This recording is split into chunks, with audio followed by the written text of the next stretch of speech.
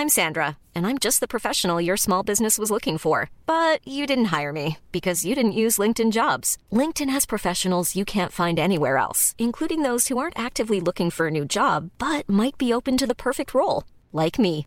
In a given month, over 70% of LinkedIn users don't visit other leading job sites. So if you're not looking on LinkedIn, you'll miss out on great candidates like Sandra. Start hiring professionals like a professional. Post your free job on linkedin.com/people today.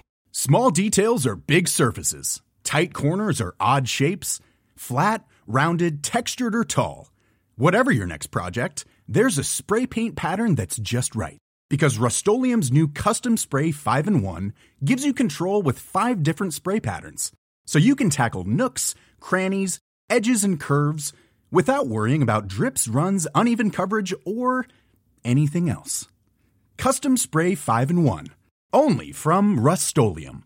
Quality sleep is essential. That's why the Sleep Number Smart Bed is designed for your ever-evolving sleep needs. Need a bed that's firmer or softer on either side? Helps you sleep at a comfortable temperature? Sleep Number Smart Beds let you individualize your comfort, so you sleep better together. J.D. Power ranks Sleep Number number 1 in customer satisfaction with mattresses purchased in-store. And now, save 50% on the Sleep Number Limited Edition Smart Bed for a limited time. For J.D. Power 2023 award information, visit jdpower.com/awards. Only at a Sleep Number store or sleepnumber.com.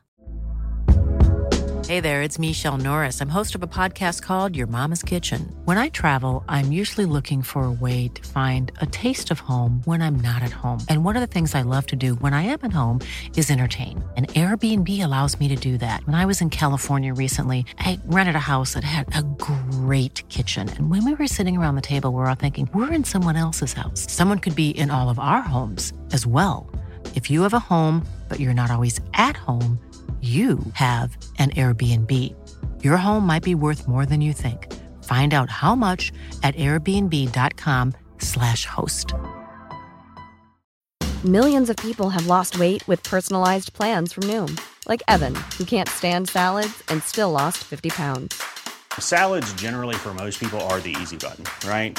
For me, that wasn't an option. I never really was a salad guy. That's just not who I am. But Noom worked for me. Get your personalized plan today at Noom.com. Real Noom user compensated to provide their story. In 4 weeks, the typical Noom user can expect to lose 1 to 2 pounds per week. Individual results may vary. Ready to pop the question? The jewelers at BlueNile.com have got sparkle down to a science with beautiful lab-grown diamonds worthy of your most brilliant moments. Their lab-grown diamonds are independently graded and guaranteed identical to natural diamonds. And they're ready to ship to your door. Go to BlueNile.com and use promo code LISTEN to get $50 off your purchase of $500 or more. That's code LISTEN at BlueNile.com for $50 off. BlueNile.com, code LISTEN. From the center of the galaxy, this is the Force Center podcast feed.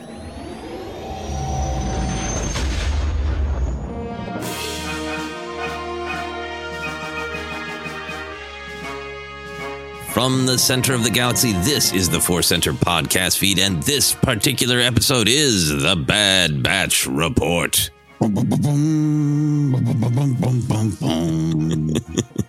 Wonderful, wonderful drums of excitement for this exciting episode. I was curious if Ken was going to make drums or the horn of a tech kaiju rising up from the mountain crumbles.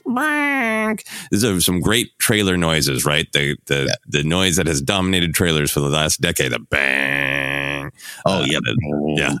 Oh, yeah. That's great. Yeah, I just can't make that sound. I think I've done too much screeching in this part of the show. So we'll get back to some music cues. Fair enough. I'm Joseph Scrimshaw, and the person making wonderful mouth noises is Ken Napzok. We're going to make some more mouth noises that are hopefully all words or mostly words as we discuss this newest episode of The Bad Batch. It is season 2, episode 5, entitled Entombed, written by Christopher Yost, directed by Nathaniel Villanueva, a name that should be very familiar to animated Star Wars fans.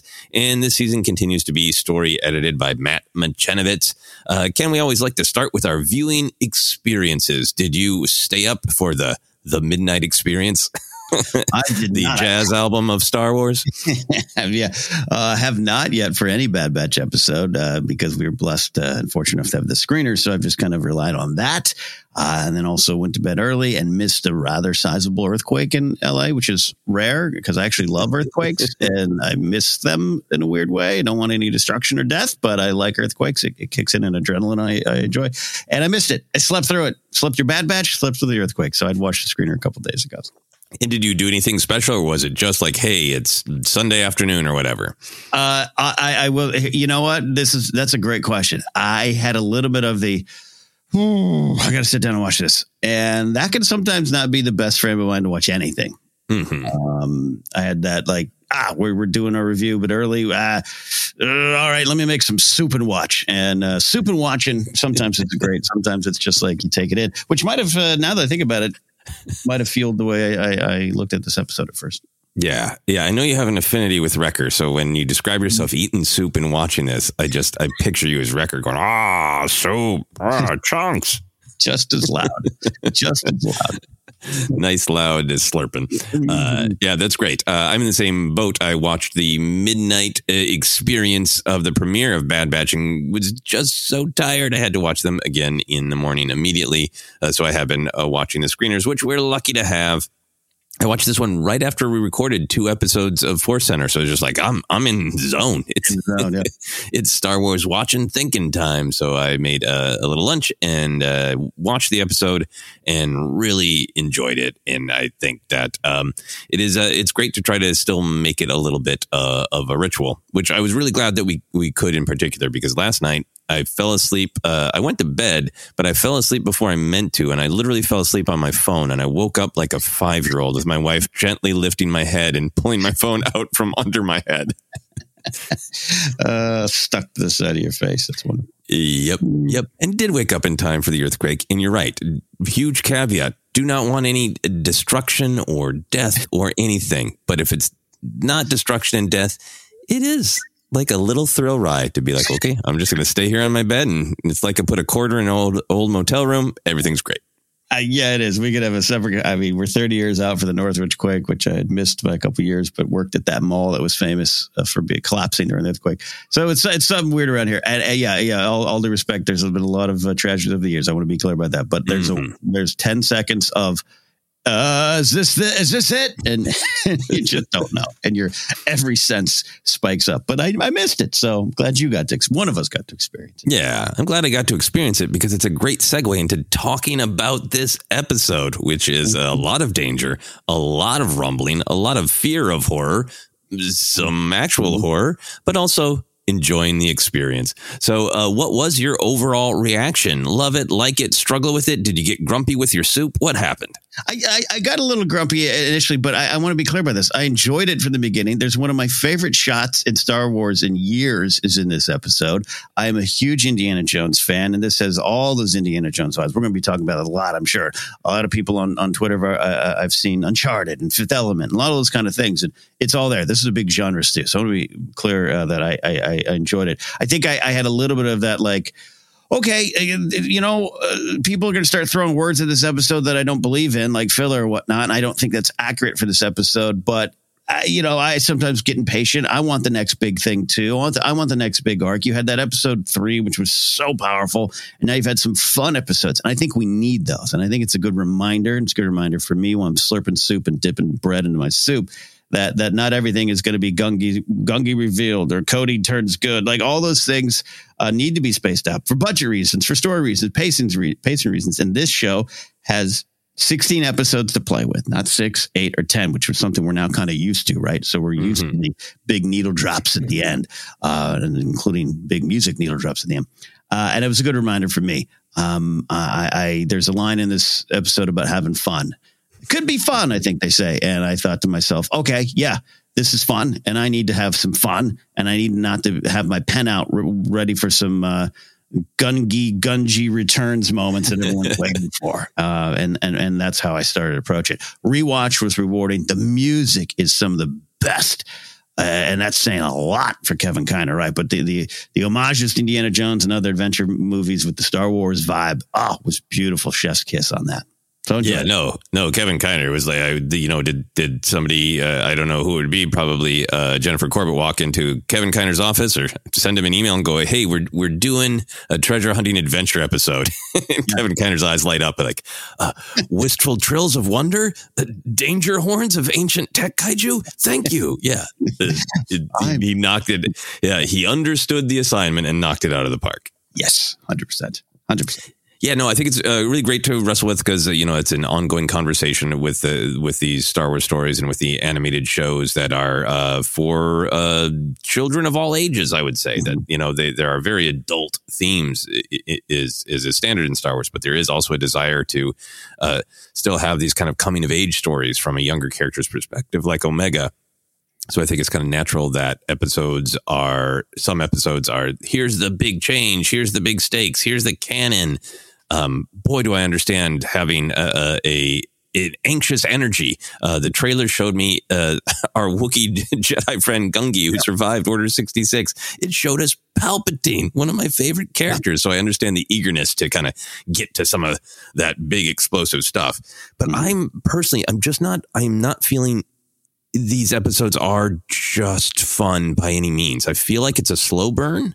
Mm-hmm. Yeah. But I feel like very specific ideas are being layered in about who the characters are and what do they want. I almost feel like it has been finessed from the first season, where the first season asked this question of, okay, where you've been totally thrown out of your lives in the literal reason you were created. You're not soldiers anymore.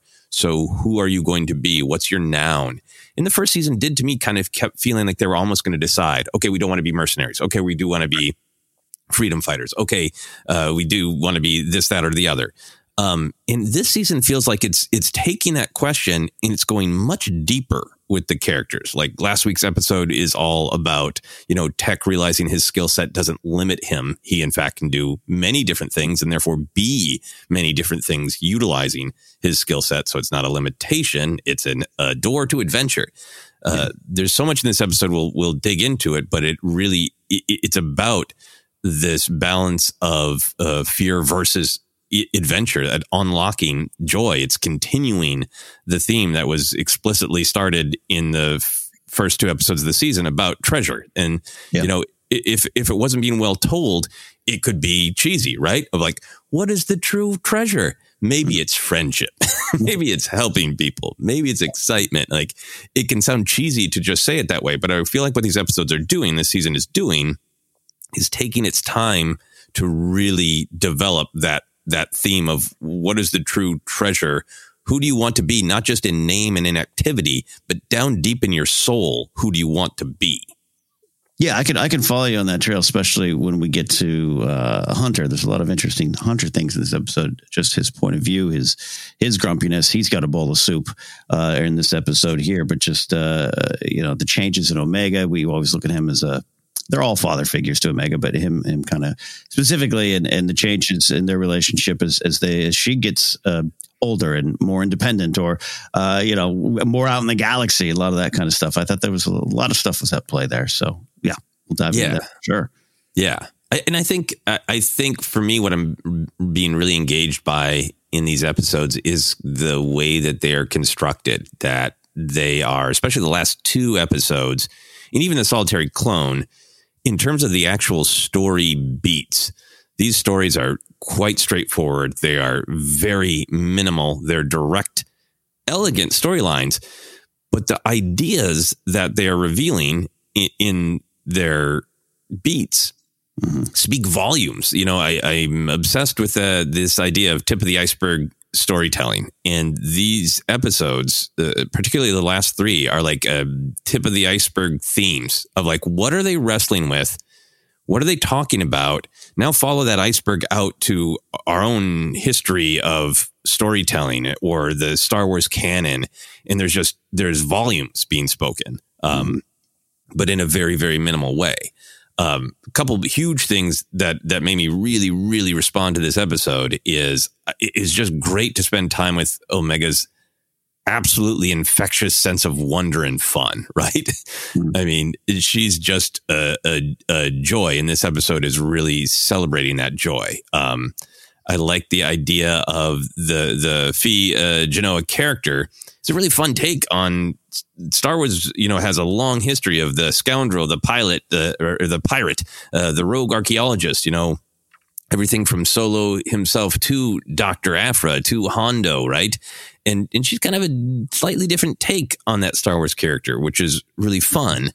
And I feel like her presence is really interesting and important because she's this maternal presence to balance out the fact that Omega has 4 dads. Mm-hmm. And most of them are a little grumpy and concerned, right? And this whole episode, because it isn't just Omega out with the Bad Batch, this isn't a dangerous mission that Sid sent them on. Fee's presence changes the energy entirely. So the whole episode has this great sort of vibe of Dad says you shouldn't watch that movie. It might scare you. And Mom's like, screw it, grab some popcorn. You can handle Temple of Doom. Let's go. I was that movie got me in trouble. Great energy, great view, great look at this character. A big fan of Wanda Sykes, so to have her in the show and to have it, adding to the legends of pirates in Star Wars is a good thing for me. Yeah, absolutely. And then I'm sure we'll talk about it more, but I did just want to talk about this big idea of playing with, archetypes and storytelling styles. It is the adventure story. It is what I think, most of us are going to immediately see Indiana Jones or Uncharted in that initial room where Omega needs to use the device and finds parts glowing and line them up. It's like, that's a Legend of Zelda dungeon to me. But there was just the way the episode was constructed. I feel like it was also wrestling with the entire history of that genre. Because most of the things that we're responding to, mm-hmm. Indiana Jones and Uncharted, are responding to older adventure stories, right? Yeah. And this felt very aware of the history of the sort of adventure artifact hunter genre, going back to movie serials like The Phantom and Dangers of the Canadian Mounted, one where Canadians find mysterious artifacts and raid them. There's old radio shows like I Love a Mystery that are all about adventure. Even young adventure books like Hardy Boys and Nancy Drew came to mind, with Omega being the young one who's exploring all this.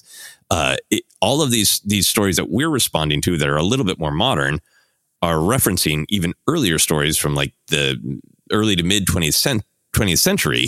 Mm. And what I thought was really interesting when I talk about sort of tip the iceberg thematic stuff is sometimes when we update things that we love from the past, we kind of bring some baggage with them, maybe that we didn't mean to, Yeah. And I think like Star Wars and Indiana Jones have both, there's a lot of discourse about moments where they maybe brought something with them from the past that they didn't mean to. And this episode seemed really aware of, it's not just fun, it is questioning the problematic tropes of these kind of stories of what is good, what is bad, what is necessary about how we wrestle with tall tales, what is the risk of raiding other people's culture, even if those other people seem to be long gone. It was really not turning away from any of that. It was examining it. And I thought that's what made this episode really complex. And to me, not just a fun adventure and not filler by any means. Yeah. No, it's an interesting debate about that side of the view of it all. I think that's kind of one of the core thematic things at the end, particularly with Phee. This is her whole life, right? And even just, hey, it's what we came here for, is a big thing she's saying, and what she's still wrestling with at the end. So I'm with you on all that, and looking back at the history of those. And I think you're so right for some of those things. Temple of Doom comes to mind of pulling something forward. That's a great way to look at it, and it's always valuable to stop and analyze what you're pulling forward. Yeah. And I feel like this episode did both in the actual story, the events, but also in doing that kind of allowed us a little bit of a meta perspective on what do we love about these stories? Why do we keep wanting to tell them? What should we watch out for in these stories? Yeah. Which we can get into even more. I also like that, the tech kaiju, as I'm calling it, the thing that burst out of the mountain, is like, that's a great, space fantasy trope of the ancient temple was actually a spaceship all along. I love that it's a Mechazilla beast, basically. Oh, yeah. Well, it's so funny. Yeah. I think in the trailer, we saw this shot. And I think a lot of speculation of, maybe that's to fight the Zillo Beast or something like that. I think there's part of me too. I got to admit because we'll talk about that moment. It's one of my favorite moments when this creature pops out of the mountain. I went, but there's no Zillo Beast here. What are we doing? And I think I fell victim to my own trailer hype of I was waiting for the Zillo Beast. Where is he? Yeah. Yep, it's the Mecha Zillo Beast. It's almost like this ancient culture encountered a Zillo Beast and like, we can build one. We can build one of those. I mean, look, still maybe that comes into play. Right. A lot of mystery about the ancients. So, all right. Thank you for letting me get excited and rattle off some of the influences, the older stories that I really like, and really when I was young and discovering them because I wasn't allowed to watch Indiana Jones yet. The kind of stories that made me have the reaction that Omega does of what is out there, discovery, fun, push through the fear, all that great stuff. Right. So let's dive into that, because I think those are some of the big ideas at stake. What did you think of when you thought, what's the theme? What ideas are at stake in this episode, Ken? Yeah, I'll start with some of the stuff with Hunter there. I'm fascinated by, again, him. I said the grumpy soup guy, but him. With the pursuit, this whole pursuit, and even Fee and her stories and everything just kind of weighing on him, and how he maybe has a rigid approach. She kind of is pushing for a flowing approach. And you could look at that as the overall for Hunter, the team, the mission, their identity. But just, I think, him and his relationship with Omega. I think there's some parallels to stuff in the past. I do want to shout out our buddy Alex Damon pointed out a couple scenes last year, which Hunter Omega was literally copying every move of Hunter. And that's present in this episode where she's copying the moves of Fee, and just seeing him. Maybe he thinks he's wrestling with the mission or the pursuit of this treasure, but really he's wrestling with her growth and her development and his role in that, and his role as a leader. I thought that just was through all the way through. It was that almost sitcom dad kind of vibe. I was fascinated with that to start looking at the episode deeper there. Yeah, no, I really like that. I think one of the ideas that I wrote down is a kind of, it's all tied together, of course, but it is a kind of separate thread, thematic thread, is this idea that you have to pass through fear to discover fun, right? The classic Star Wars, many other stories, but also, obviously, we're talking Star Wars, the classic Uncle Owen, don't go out there. Don't discover things, don't get involved, just stay here, stay the same. I think that's kind of what's being said about Hunter's character. I think Hunter is on this line between caution and fear, and it's making him inert, right? If you look at it as caution, it's, hey, I love this kid like gangbusters. I need to keep Omega safe. We exposed ourselves real bad on Kamino. The Empire wants us gone. We need to keep our heads down. He even says a couple times in this episode, it's like, all I want to do is survive. All I want to do is leave. It really is like a dad, taking the family to the theme park. Is just like, I just don't want anyone to fall off the roller coaster, and I want to be home. That's what I want out of this. Not fun, not adventure, not thrill, not a churro. I want to get home safe. That's what I want, Get your turkey leg and let's go. Don't choke and let's get home. Like, I feel like that his lack of forward movement is his story right now, Yeah. And that affects the group, right? I mean, you can look at it in terms of Omega for last season, where there was a lot of like, look, you're going to be on your own. We're going to make decisions, and here's your weapon. And now she's got a helmet this season. And that's all easy to say on paper, but here she is actually growing and actually changing and actually wanting to do her own things. And pushing past the fear. It's not just about protective parenting, but he's the leader of the group. And this group has a combined fear maybe about, hey, if we go in one direction and choose this side that we kind of feel we have to, what is that going to lead to? And I think that him wrestling with all of it is a very important thing. Yeah. Yeah. And I think it's this fun picture of the Bad Batch, right? We kind of know all of their different perspectives, big picture, they want to protect Omega, but they also know they need to let her grow. That's been established since season 1, that early episode with Cut and Sulu Quain, where they're basically like, hey, children are going to explore and take risks. Your job is to be there and protect them when they get in over their head, right? And it feels like Hunter is still trying to adapt to that. Wrecker and Tech are a little fun. You know, I love that Wrecker is fun uncle in this episode, like playing and getting dirty and you know, in the junkyard. I think Tech is naturally cautious, but also he's curious to analyze things. So there's a little possibility that she can split off Wrecker and Tech and talk them into fun, right? But then Echo's just like a grump in his, not in his soup, but literally in his drink. It feels like Hunter and Echo have just had yet another we should be helping other people conversation and fighting. Echo wants that. Hunter just wants to keep everybody safe. And it makes Hunter and Echo the real grumpy dads. Yeah.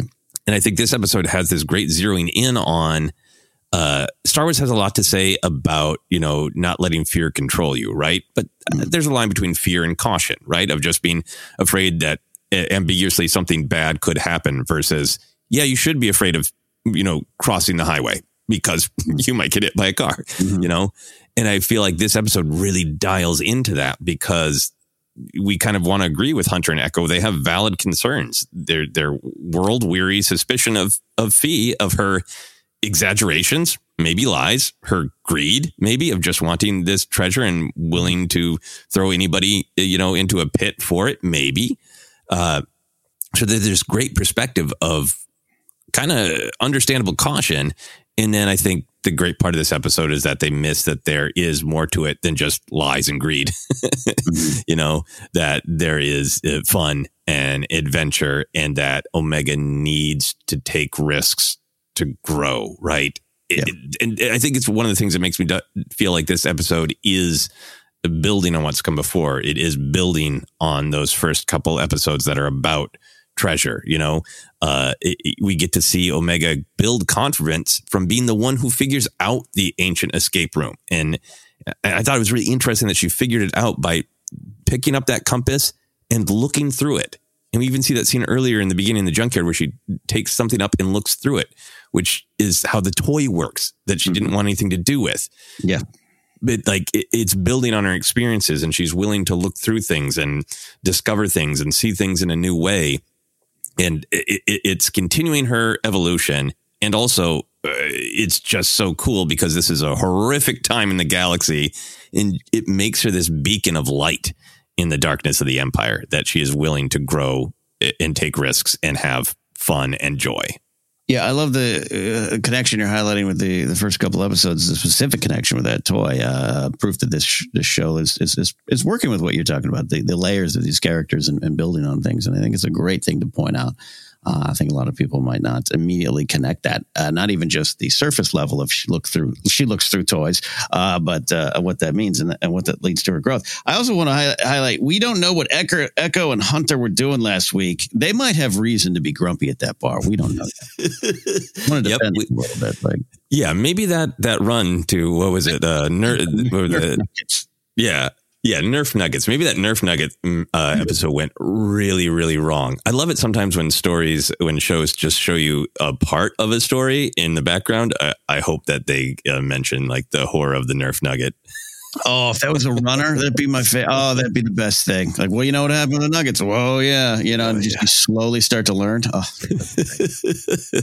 absolute horrors that they don't speak of and shudder when they mention Nerf Nuggets. I love it. What other ideas did you gravitate toward? Well, I was going to put down the idea of it could be fun, which is just this idea for all of us. I do agree with you that it's going in deep and it's building on things, but it's wrapped in this wonderful, fun package. And I think that can sometimes, for me, how it works is just sit in this, just be in this moment. Forget we live in this world of connected storytelling and the next big beat. And, you could look at some of the big event television things over the last 20 years, Sopranos, Lost, Ned Stark dying, all those things where like that, you're waiting for that so much. And this episode, reminding you like there's other kind of adventures in front of you. There's other kind of things to experience, and that does build you up and that does move the story forward. It does help you know the characters. Remember, one of my critiques of Rogue One, going to Rogue One in 2016, was the second act, I didn't spend enough time with the team. And that can sometimes be just a surface level critique of, I didn't know them, there were no stakes. But I felt in that movie, one more mission to see what they they got between them and what they were working with. And I felt this episode kind of works for that. So when I say it's like, hey, it could be fun, it just reminds me to be like, hey, wouldn't it be fun if there was a crazy wild adventure with a monster in the mountain? Like, and what can you sit there with? And I think sometimes we as fans need that. And then also, you can tie back to Hunter and all the stuff with Omega too. It's a dangerous fun. This is a fun with a capital fear, but I think that I was kind of needed for me. Yeah, it is a dangerous fun, and I do think there are big ideas, but it is just like, hey, enjoy an adventure. I mean, I don't think it's just an adventure of the week, because I think things are happening with the characters, but I think it is subtle and connecting to other episodes. So on the surface, yeah, adventure of the week, and I do wonder if we're going to have a little bit of a pendulum swing in our society where people are craving a little bit of adventure of the week. There's a joy in that, right? Mm-hmm. This looks beautiful. It feels beautiful. It sounds beautiful. It is classic kid on an adventure, wondering, the joy of wondering what's behind the secret entrance, Yep. Can you find a way down the path? Are you clever enough? Should you be there at all? Like, these are just kind of classic adventure storytelling things that this episode is celebrating, of why we tell these stories at all. But you're right that we do have to slow down and like, okay, great. So, Boba Fett's not going to pop up in this episode, and, Echo's not going to leave the team this episode. It's not going to be an event episode. Yeah. But what are the joys to be found in this? And I almost feel like this episode is making an argument for itself. Yes. It is making an argument for this kind of storytelling. No, look, I almost seems like an overall reaction versus the themes, and we can get back to some of the individual themes. But I think you make a good point. Like I made the note, treasures aren't found on maps, right? And this whole episode starts in a junkyard, and you got these two wonderful characters just go, look at this, and people are overlooking what they brought back, right? And when I say it's fun, that's what I mean. You sit down, and you and I often advocate for digging deeper. And I think this is an episode that you can enjoy on the surface and you can react to on the surface. But when you slow down, you're bringing up some excellent points, as you always do, but excellent points of what's at stake here story-wise. And you can just slip right past that if you don't slow down. If you're at the bar having your grumpy drinking soup, going, why are we doing this? Why are we doing this? And I think I go into what I've said earlier, but the show is 16 episodes. All that means to me is this show knows what it's doing, particularly in the second season, and it's going to stick with what it's doing, and either you can come on board with it or you're not. And I think that's fine. This show knows what it is as the group is figuring out what they are. And I really took that from this episode when I think Omega says it could be fun, 4 exclamation points.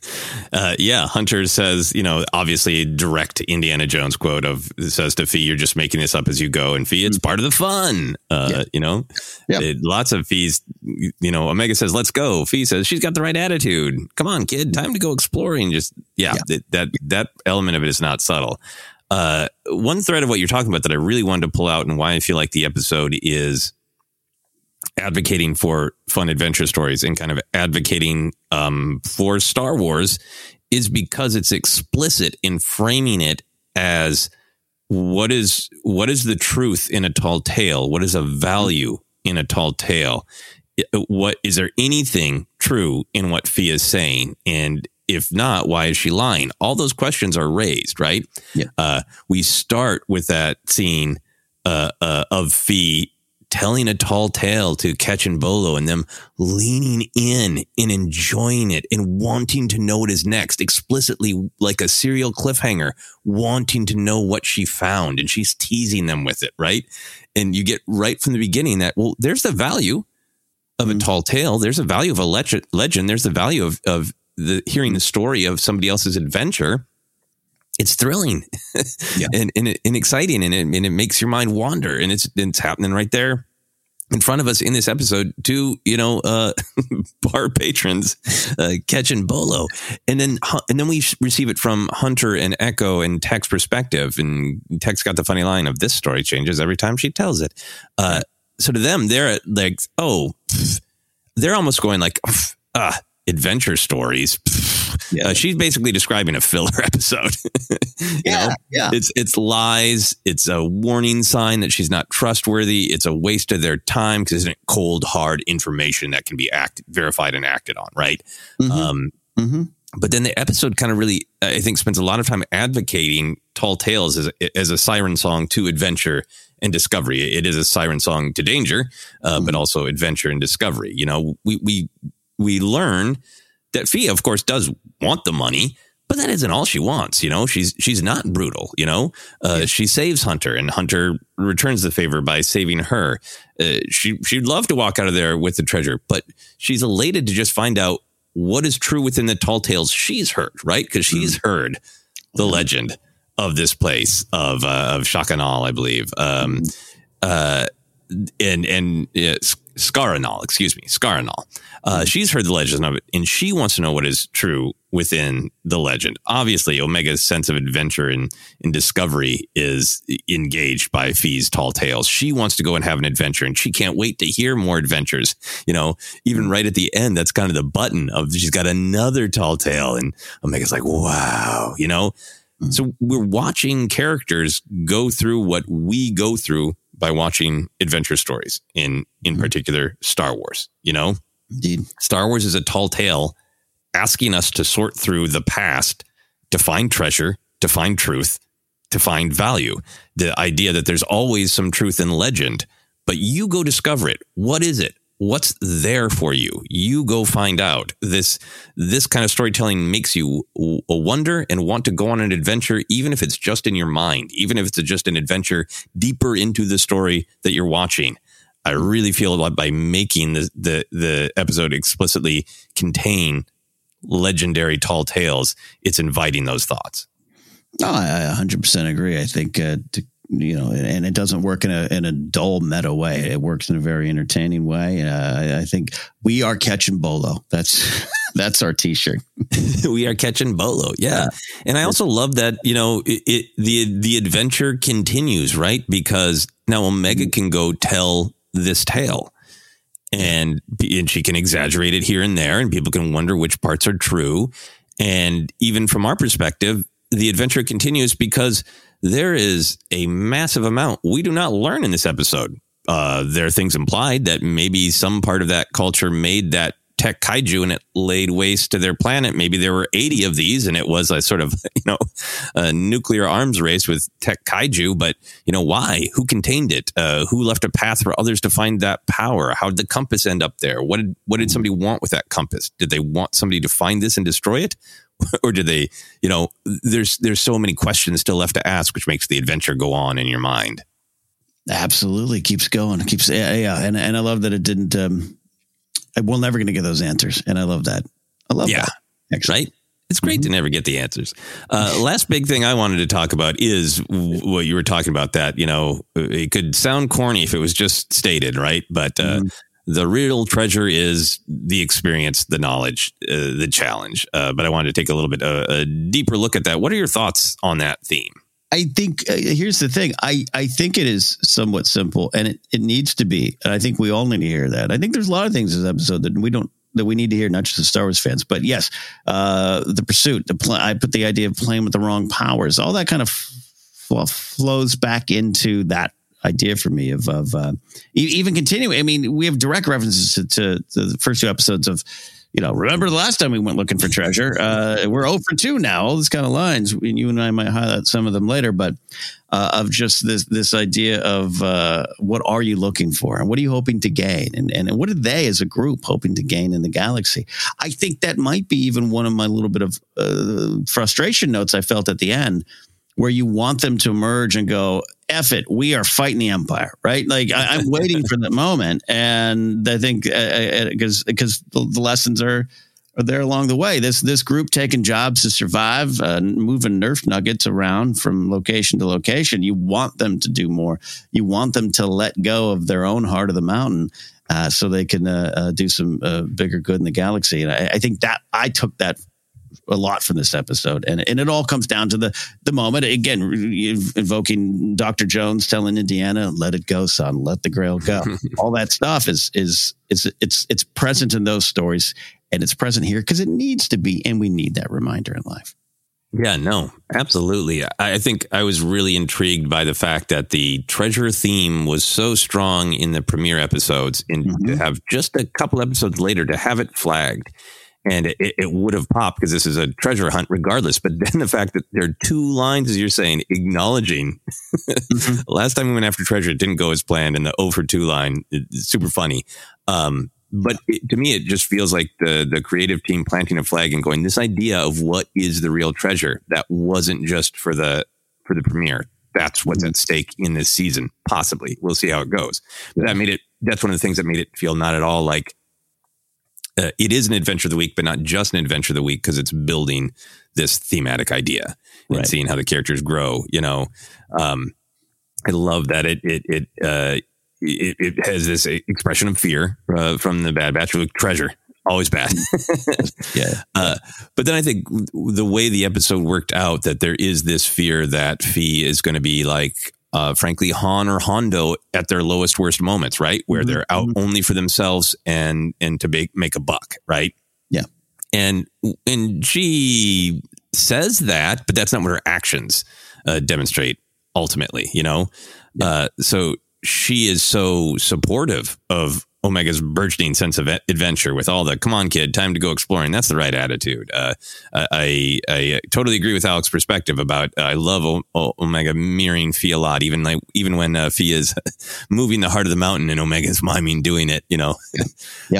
Fee is aware that she is being a mentor and encouraging something in Omega. And the thing that she's encouraging isn't get the money and leave your sad dads behind. It's, hey, the experience is, the treasure, the joy, the sense of exploration, the not being afraid of the galaxy, but exploring the galaxy. That's it. And I love the quotes at the end that made that crystal clear, right? Of Omega saying, we did find the heart of the mountain. The legend was real. And Fee saying, no, that's the right attitude.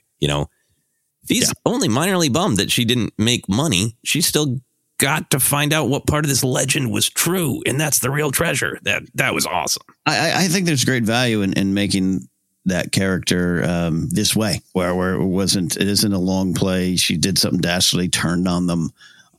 You kind of got to know her character right then and there. I think where I think she would have returned the heart of the mountain on her own eventually. I think she would have got there, and that makes her to me even more valuable to the story and to the group. Yeah, I mean, for me, it is just like this. This is a weird comparison, but for me, it's like shopping for old vinyl. A part of the thrill is the hunt. Like, there's a specific Dean Martin album I want to find, and the day I find it will be great. But in some ways, all of the days that I go into a record store hoping to find it and finding something else, that's almost as joyful because it's the thrill of the hunt as well as the success of the hunt. Which is very safe to go into record stores. Not that much danger. I have never encountered any booby traps in record stores, but I think a similar emotion. Yeah. And I think in this treasure theme is also like, what is the real treasure? What are they doing here? Should they be there? Right.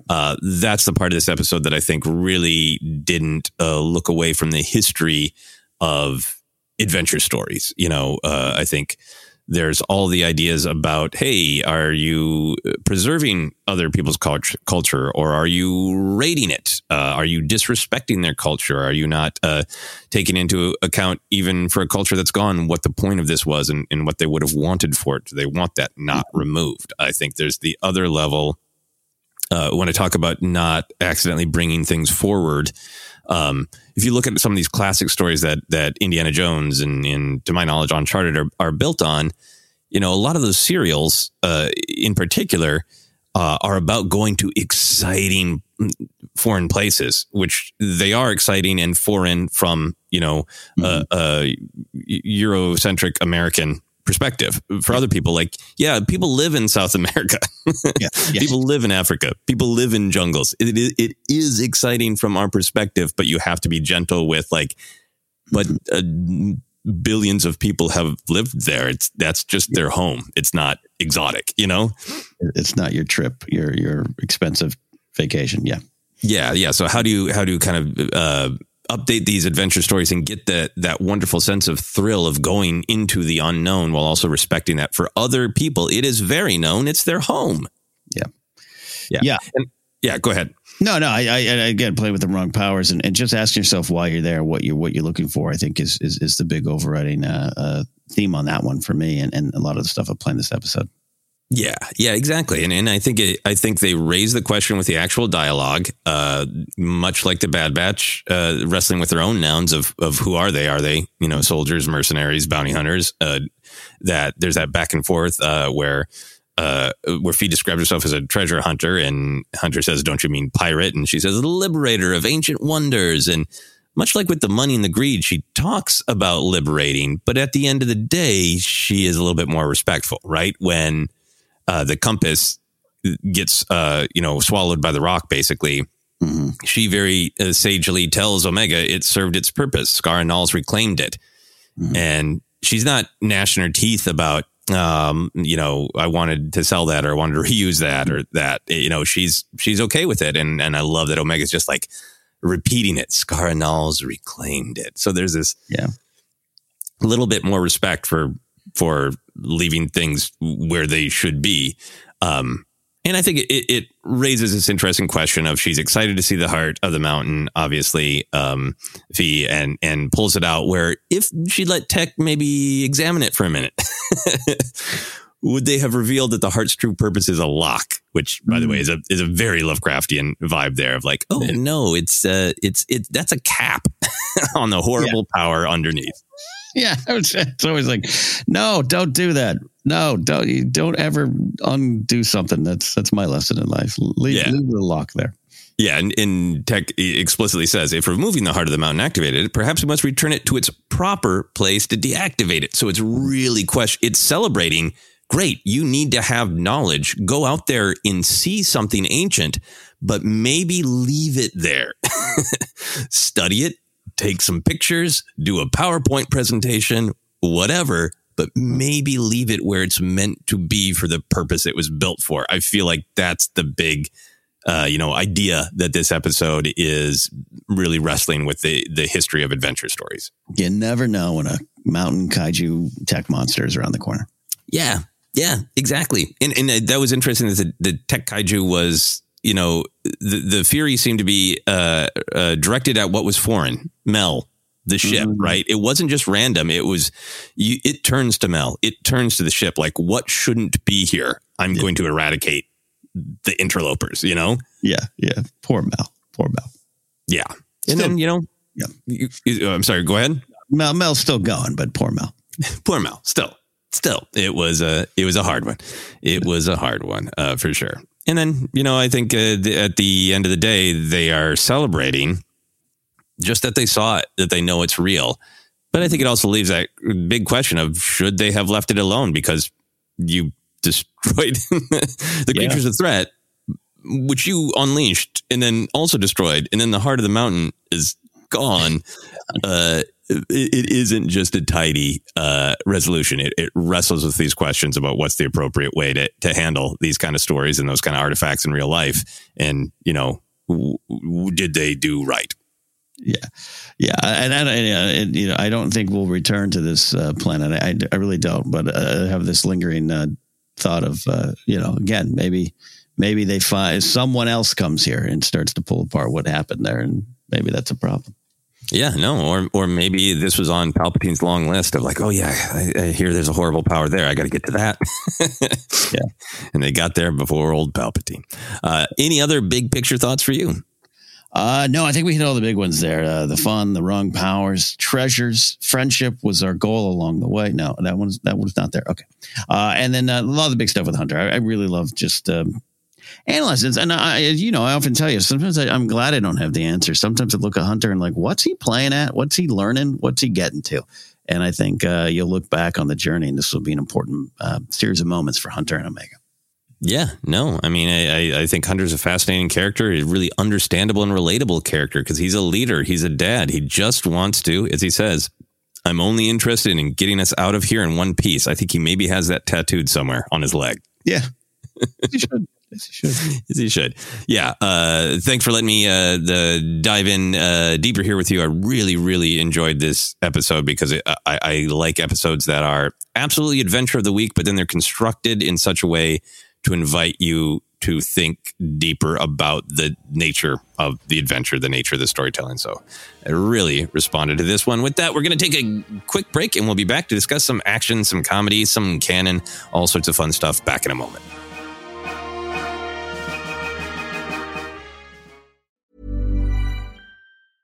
Ready to pop the question? The jewelers at BlueNile.com have got sparkle down to a science with beautiful lab-grown diamonds worthy of your most brilliant moments. Their lab-grown diamonds are independently graded and guaranteed identical to natural diamonds, and they're ready to ship to your door. Go to BlueNile.com and use promo code LISTEN to get $50 off your purchase of $500 or more. That's code LISTEN at BlueNile.com for $50 off. BlueNile.com, code LISTEN. Hi, I'm Daniel, founder of Pretty Litter. Cats and cat owners deserve better than any old-fashioned litter. That's why I teamed up with scientists and veterinarians to create Pretty Litter. Its innovative crystal formula has superior odor control and weighs up to 80% less than clay litter. Pretty Litter even monitors health by changing colors to help detect early signs of potential illness. It's the world's smartest kitty litter. Go to prettylitter.com and use code ACAST for 20% off your first order and a free cat toy. Terms and conditions apply. See site for details. Even when we're on a budget, we still deserve nice things. Quince is a place to scoop up stunning high-end goods for 50 to 80% less than similar brands. They have buttery soft cashmere sweaters starting at $50, luxurious Italian leather bags, and so much more. Plus, Quince only works with factories that use safe, ethical, and responsible manufacturing. Get the high-end goods you'll love without the high price tag with Quince. Go to quince.com/style for free shipping and 365-day returns. Hiring for your small business? If you're not looking for professionals on LinkedIn, you're looking in the wrong place. That's like looking for your car keys in a fish tank. LinkedIn helps you hire professionals you can't find anywhere else, even those who aren't actively searching for a new job but might be open to the perfect role. In a given month, over 70% of LinkedIn users don't even visit other leading job sites. So start looking in the right place. With LinkedIn, you can hire professionals like a professional. Post your free job on linkedin.com/people today. Wow. Nice. Yeah. What you're hearing are the sounds of people everywhere putting on Bombas socks, underwear, and T-shirts made from absurdly soft materials that feel like plush clouds. Yeah, that plush. And the best part? For every item you purchase, Bombas donates another to someone facing homelessness. Bombas. Big comfort for everyone. Go to bombas.com/ACAST and use code ACAST for 20% off your first purchase. That's bombas.com/ACAST. Code ACAST. Hi, I'm Daniel, founder of Pretty Litter. Cats and cat owners deserve better than any old-fashioned litter. That's why I teamed up with scientists and veterinarians to create Pretty Litter. Its innovative crystal formula has superior odor control and weighs up to 80% less than clay litter. Pretty Litter even monitors health by changing colors to help detect early signs of potential illness. It's the world's smartest kitty litter. Go to prettylitter.com and use code ACAST for 20% off your first order and a free cat toy. Terms and conditions apply. See site for details.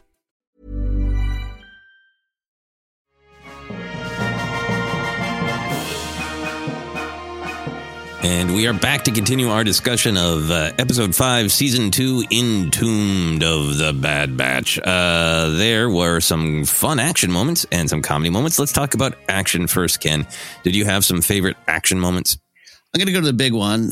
Just start with this main event. It's at about 2038 on at least my screener link here. It is that long shot of the kaiju leaving the mountain. So it's already been revealed, but it kind of, that thing shoots out of the mountain. But when it itself steps out, and the sounds, you talk about just great sound design. I really love that shot. And even that first viewing where I was just slurping my soup, I stopped and just had that whoa moment. It reminded me some of, I've always said, I'm a fan of Spielberg's War of the Worlds, and I know maybe a lot of people aren't. I like that one. I like a lot of, I like it. I like the movie a lot. And there's some really scary, haunting, giant monster tech alien shots there. And this had all those elements that just made me just go, oh, this is spectacular. Which again, led to this, then the Zillo Beast is going to be there to fight it. Right. And when it wasn't, I had to work through that disappointment. But I love that shot. It's a great action shot. No, I agree with you. I think that there are some of those kind of perspective shots that you often have in big monster kaiju type movies, War of the Worlds, where you see it a little bit from the perspective of the people who are at the feet of the beast, right? And then it looks like they had to send a cameraman 3 to 5 miles away to capture the entire height of the thing. And it's almost got this like documentary filmmaking, like War of the Worlds, like, hey, our heroes can only see the underbelly of the thing and can't even quite comprehend the full scale. But some a-hole back there on top of his building who should not be filming is the one who can capture the full horrifying glory of the height of the thing. And I think that shot captures it a lot. Yeah. So, I love that. There's a lot of individual actual moments, but that was just a put your soup spoon down moment. It really was. Absolutely great. And there's some great stuff there with the tech kaiju, as I keep calling it. But I also like some of the early stuff with the beast. The Wrecker just punching it in the head.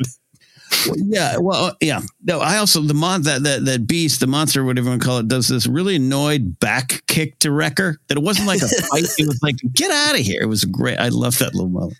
Not you again, yeah. And the ripping the horn off was pretty violent, but great fun. We didn't really talk about the beast in the big picture ideas.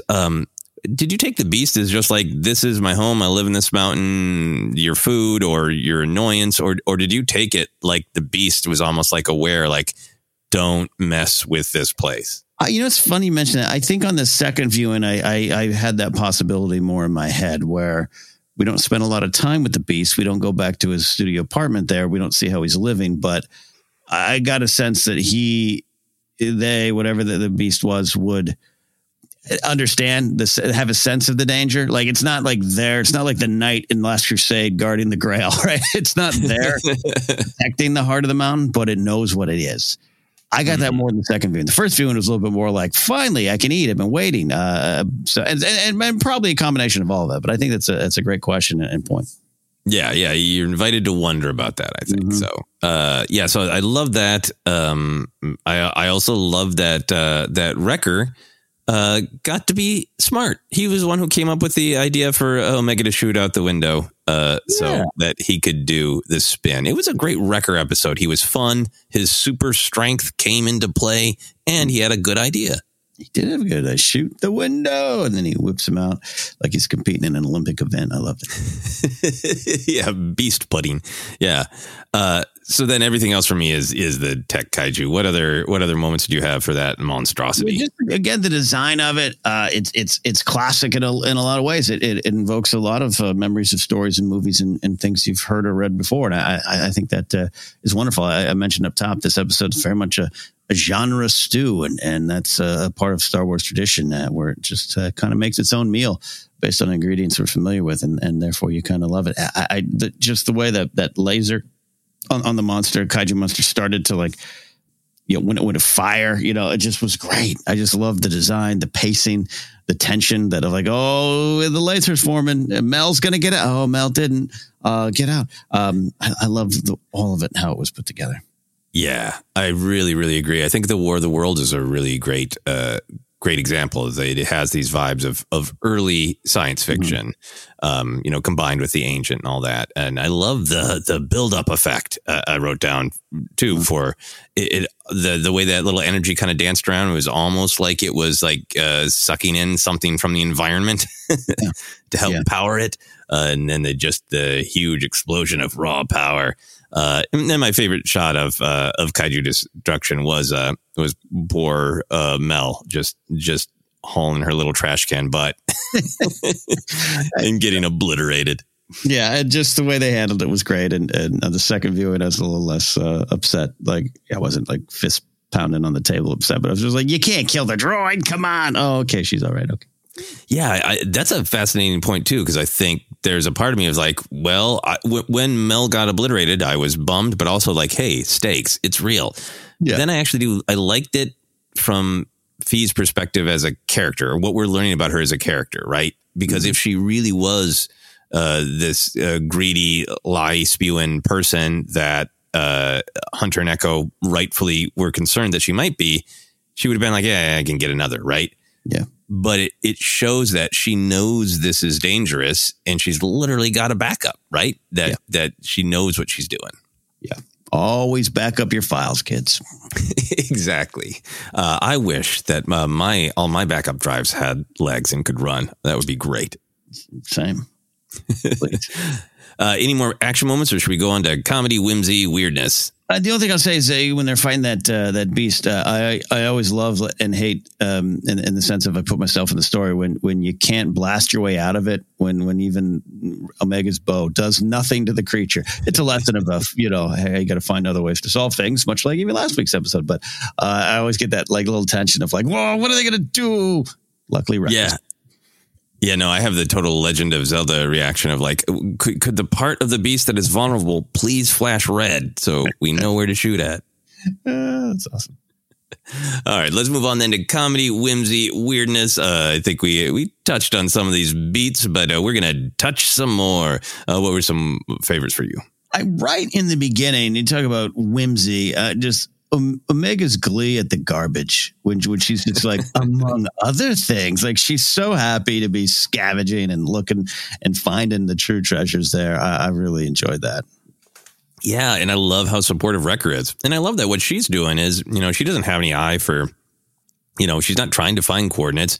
She's picking up things that look different and interesting. Right. Mm-hmm. It's almost her validating a little bit of the adventure of the week, too, of like, hey, it can just look cool. Might lead to something fun. Yeah. Yeah. So there's a great one. What are some other moments for you? I looked.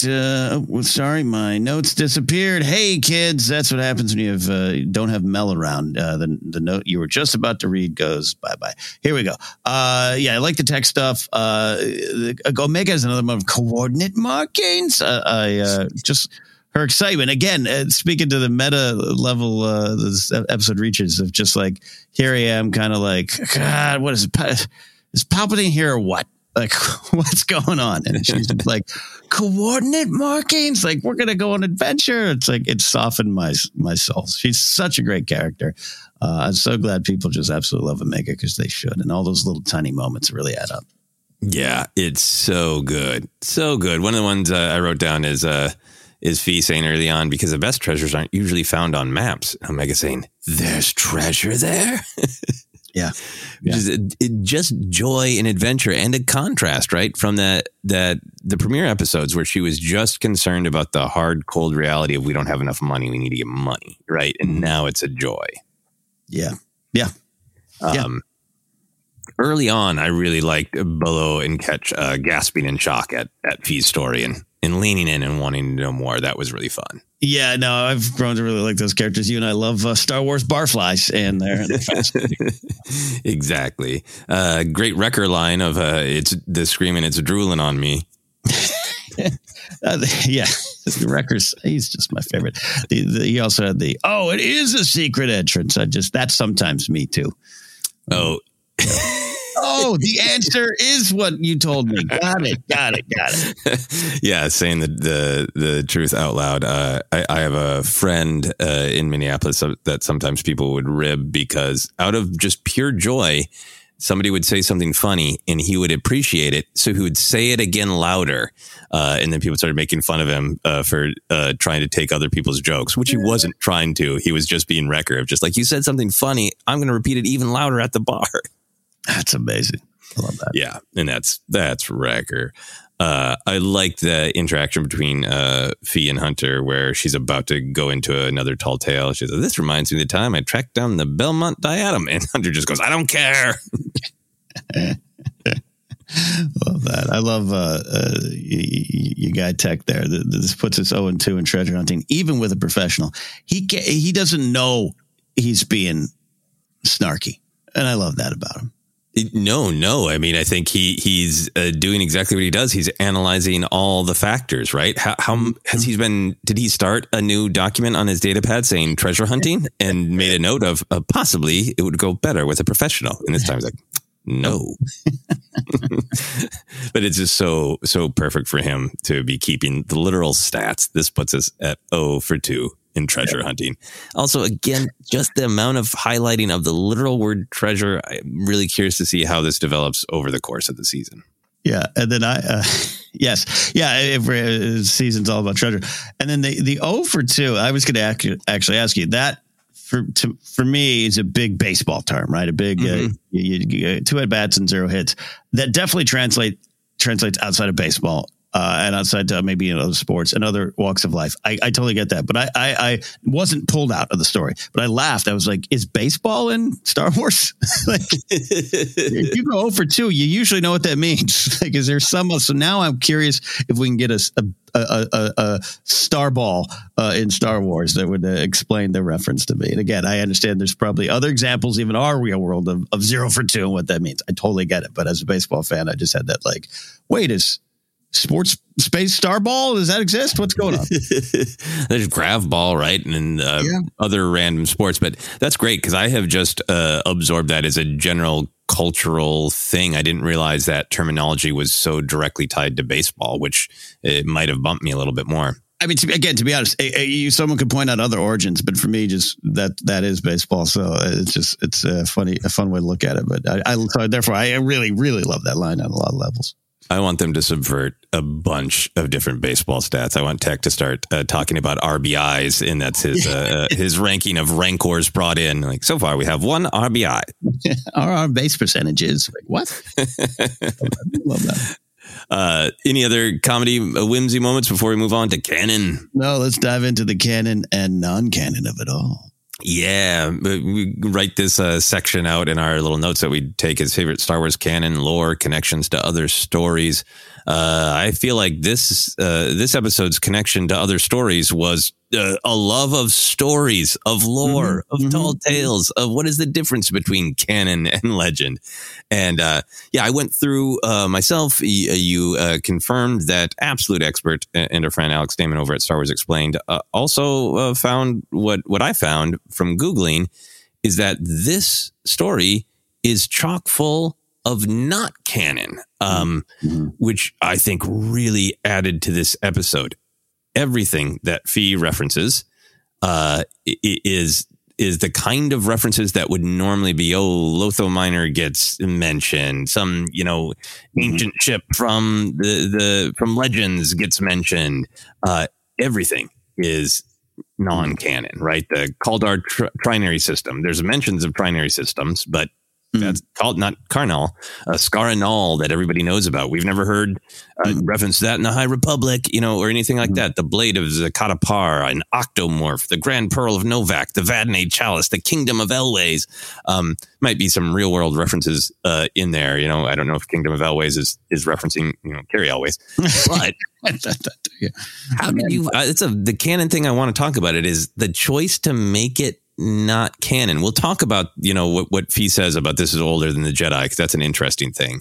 But even separate from that, how do you feel about Fee being this treasure hunter, this explorer who has kind of a language that goes beyond the referential to stuff that's so ancient, obscure, and old that we as Star Wars fans haven't heard about it in 40 plus years? I love it. It frees it up a little bit. I love a good reference. I think when this episode started and was kind of getting into its plot mechanics, I thought, are we going to have a High Republic reference? Like, is she going to say something about the Nile or Elzar Man? Like, and that stuff could come, and I think at times should come. I would love to see it connected to some of these stories.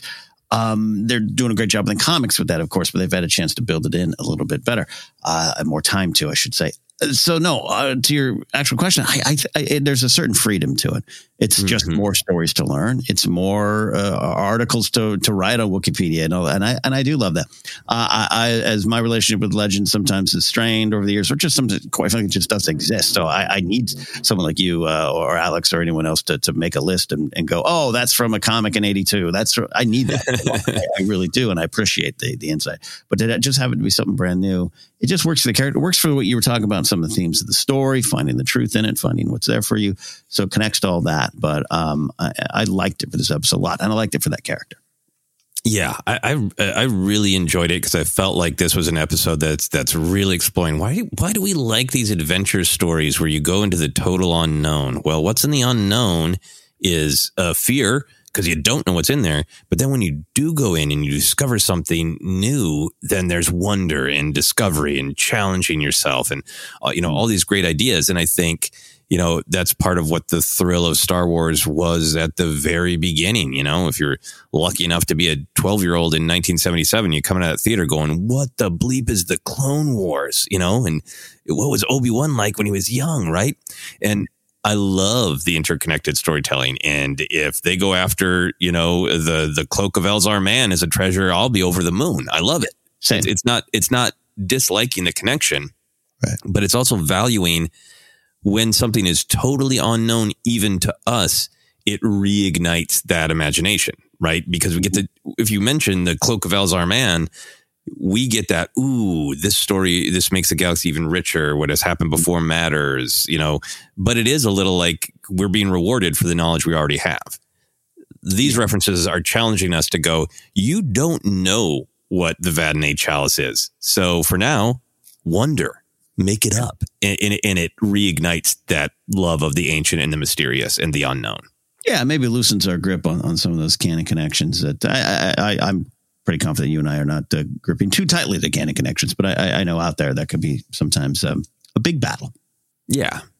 And to me, there are connections, right? Because the planet that they go to here, Scaranal, is uncharted, right? And that does have connections to, you get to wonder, is Fee trying to find Octo in Exegol? Does she even know about them, Yeah.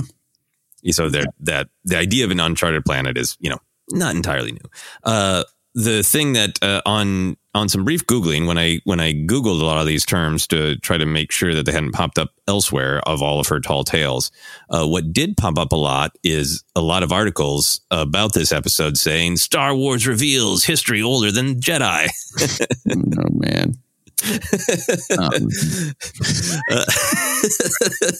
So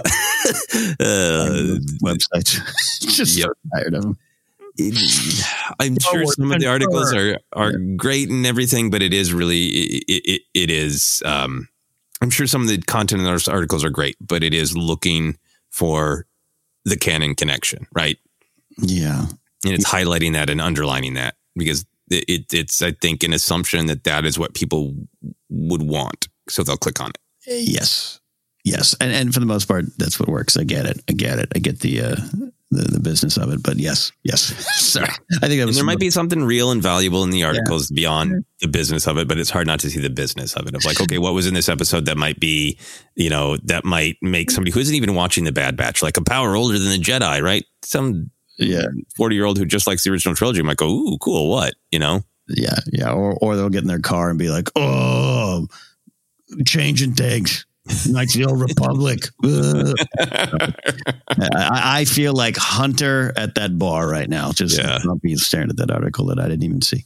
I like this image that we've created this episode, that anytime you're grumpy, that somebody also has soup. So now I'm imagining angry car videos where people are just angrily eating soup while complaining about changes to Star Wars canon. Soup in a car. I don't know how to point out, I'm usually really happy when I have a bowl of soup. I'm in my soup phase right now in life. Soup and Hawaiian rolls. All right. Oh man, that's so lucky. I had a soup phase for a while there. I got to get back to soup. Yeah, they come and go. Yeah, it might be time for the soup adventures. Anyway, we're not here to talk about soup. We're here to talk about the ancients. There's an exchange of dialogue that kicked off some of those articles. Fee says it traces back to the ancients. Echo says, "You mean the Jedi?" Fee says, "No, older." Mm-hmm. Where did you go with that? What was interesting to you about that? It is a reminder to me. Glad you pointed that out. It was a reminder to me that there is time before the Jedi, whether we get there or not in stories.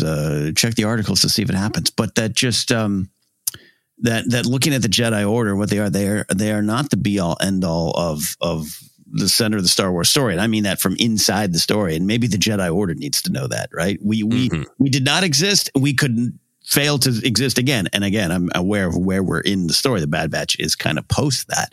It's just a reminder of that journey of the Jedi Order itself. It's like, hey, you're not permanent. Maybe realize that. Yeah, no, I really like that. I think for me, it just kind of it lines up with some of the other things that this story is playing with what is valuable about adventure stories, but also Star Wars is an adventure story. Star Wars is a legend and a tall tale. And some of its original power, in my opinion, is making it space fantasy that you can never know the entire galaxy. You can never know the entire past. The Star Wars galaxy will always be ancient, more ancient than you can ever know and you can ever fathom. I think that's a part of like the mood and the aesthetic. And I really like reclaiming some of that. And I think this does it as well of like, wow, the Jedi are, so ancient. They're mostly forgotten where, we thought this planet, maybe we thought Tython or Ossus Prime was the home place, but it's Ahch-To. At least that's what we believe for now, and even that was Ahch-To got started a billion years after this tech kaiju was built. I like that because it makes it like it's fantasy. There'll never be, every story happens a long time ago and there will always be a longer time ago than that. Yeah. Yeah. And it's the next trilogy. Damon Lindelof's movie is about the Scarlod planet. What is it? Sorry, I didn't write it. Scaranal. Yeah, tech kaiju of Scaranal. That said, there are still other canon connections. I did like the compasses. Got a vibe of the one that Luke got on Pilio in Battlefront 2. How did you feel about that? Compasses and flashlights in Star Wars are an interesting thing to me, where you get 4 flashlights in this episode. They've had them before, folks. I know. It seems like sometimes I'm expecting their eyes to have lights in them. I don't know why. And then the compasses just seem so wonderfully ancient. And I like that. I like how it plays against what they got, that even tech can't really immediately figure it out, and it's organic. Yeah. Yeah. I agree. I really like them. And they're such a staple of adventure stories and of unlocking the ancient and the lost and forgotten and all that. Speaking of ancient powers unlocked, that's the other canon thing I wrote down that I do think it connects to ideas in Star Wars because we do have lots of ancient powers unlocked. The Temple on Malachor, which is such a big deal in Rebels. The Drenger being freed on that space station in the High Republic, held in place by stones, right? That are also tech. The lots of stories of ancient Sith weapons across, legends and canon and all that. How did you feel about that? Like, do you like that is kind of a staple in Star Wars of like, oh man, we unlocked the ancient weapon again? Yeah, no, I like it. I have no problem with it when it's used. I don't want to say sparingly, but it's used in a fun, effective way. Because even like Starkiller Base is the one that I go to of like, all right, okay, we did that again, but it's someone's always, every culture, every time, someone's going to try to build a giant thing to either control or destroy or protect what's going on. Yeah, no, absolutely. Absolutely. Any other canon things that you picked up on? Nothing immediately jumped to mind for me. No. Yeah, I really, really liked that it wasn't as chock full. It was full of things that are either explicitly non-canon, or not. They're canon now. They weren't canon at the time. They're not references, or it is just vibes, like the compass and ancient power unlocked, all that. Was there anything in this episode that you specifically disliked or questioned that you wanted to talk about? No, nothing in the episode at all. Again, it was really fun, and I need that, and just the imagery, the design, the sound design, everything's been so great this season, last season as well. But I just think they're flying high here right now. Some of the stuff I said up top, just where I was watching this episode, what other people will think watching this episode sometimes gets in my head. And so sometimes maybe I want the show to do what I want it to do right then and now. And that's not what this show's going to do. And I do love that about this Bad Batch.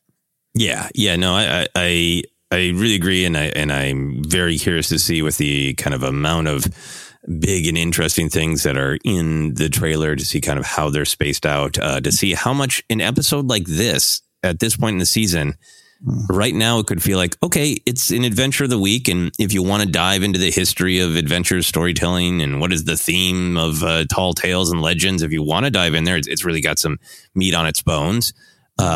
But it could, as the season goes, it could be, it was an adventure of the week with some fun avenues to ideas. Mm-hmm. Or we could look back and this could be the absolutely vital episode. You know, we don't know exactly where it's going to lead Omega. We don't know how important of a character Fee is going to be. And I always like being at this point, too, of just not knowing, like, is this going to turn out to be an absolutely vital episode? Yeah, and it very well could be with a lot of things we're talking about. Again, I look at a lot of Hunter's stuff in this episode and wonder where he's going to take it.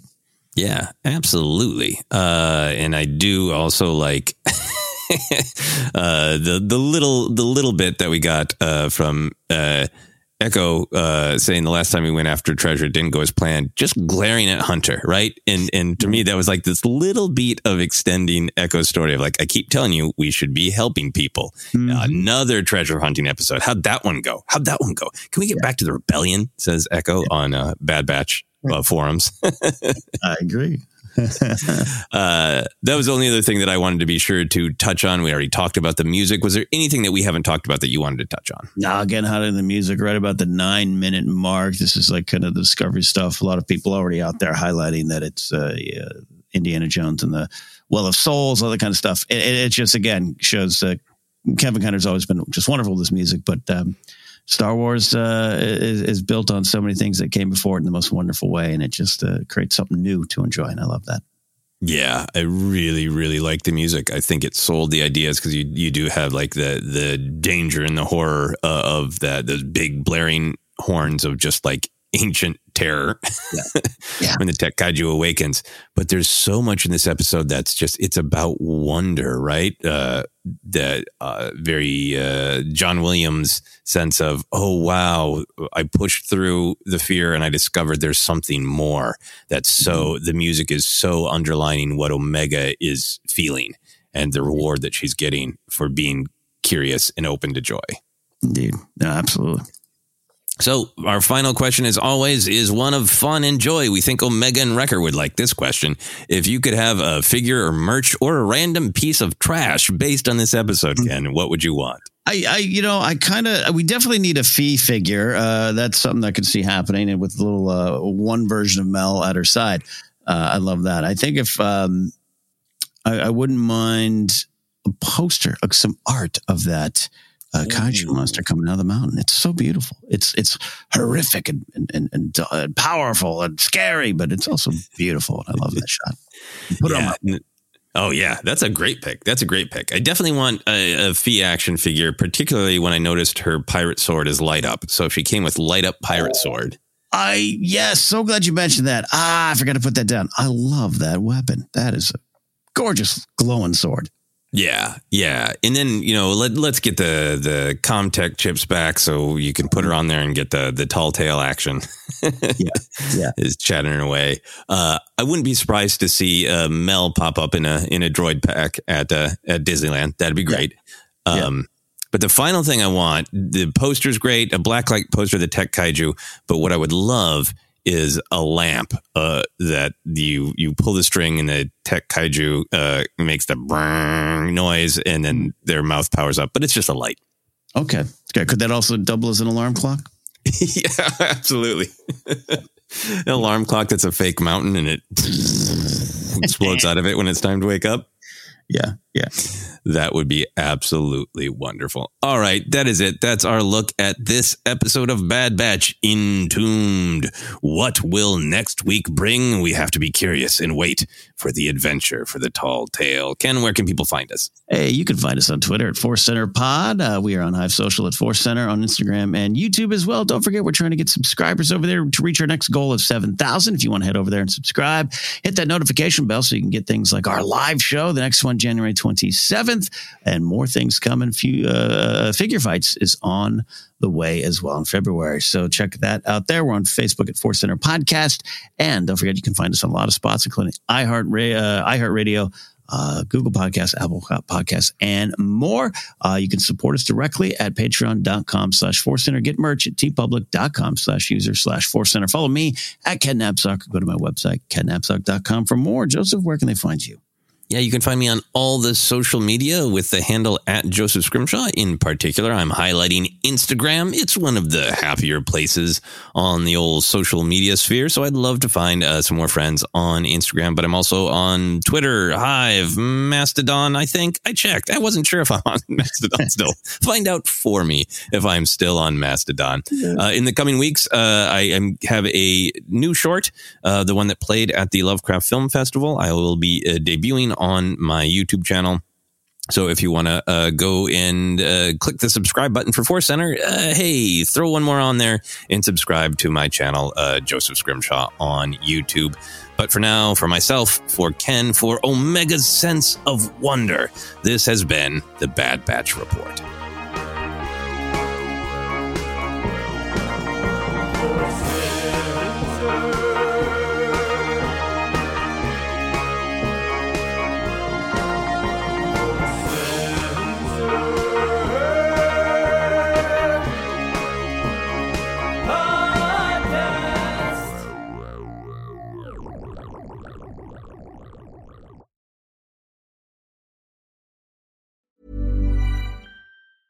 Small details are big surfaces. Tight corners are odd shapes. Flat, rounded, textured, or tall. Whatever your next project, there's a spray paint pattern that's just right.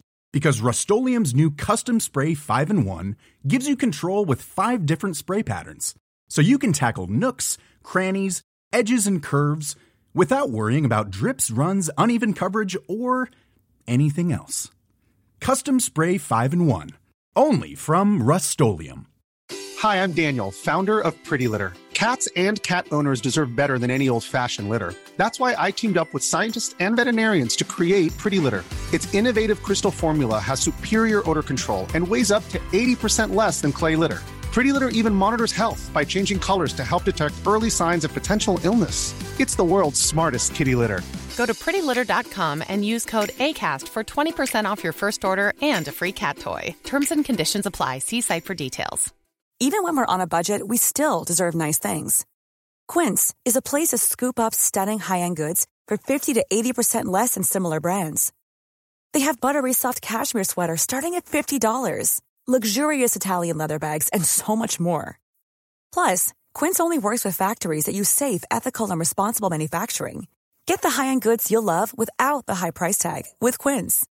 Go to quince.com/style for free shipping and 365-day returns. Hi, I'm Daniel, founder of Pretty Litter. Did you know cats tend to hide symptoms of sickness and pain? I learned this the hard way after losing my cat, Gingy. So I created Pretty Litter, a health monitoring litter that helps detect early signs of illness by changing colors, saving you money and potentially your cat's life. Pretty Litter is veterinarian developed, and it's the easiest way to keep tabs on your fur baby's health right at home. Go to prettylitter.com and use code ACAST for 20% off your first order and a free cat toy. Terms and conditions apply. See site for details. Mom deserves the best, and there's no better place to shop for Mother's Day than Whole Foods Market. They're your destination for unbeatable savings, from premium gifts to show-stopping flowers and irresistible desserts. Start by saving 33% with Prime on all body care and candles. Then get a 15-stem bunch of tulips for just $9.99 each with Prime. Round out Mom's menu with festive rosé, irresistible berry chantilly cake, and more special treats. Come celebrate Mother's Day at Whole Foods Market. Hey, it's Paige DeSorbo from Giggly Squad. High quality fashion without the price tag. Say hello to Quince. I'm snagging high-end essentials like cozy cashmere sweaters, sleek leather jackets, fine jewelry, and so much more. With Quince being 50 to 80% less than similar brands. And they partner with factories that prioritize safe, ethical, and responsible manufacturing. I love that. Luxury quality within reach. Go to quince.com/style to get free shipping and 365-day returns on your next order. Quince.com/style.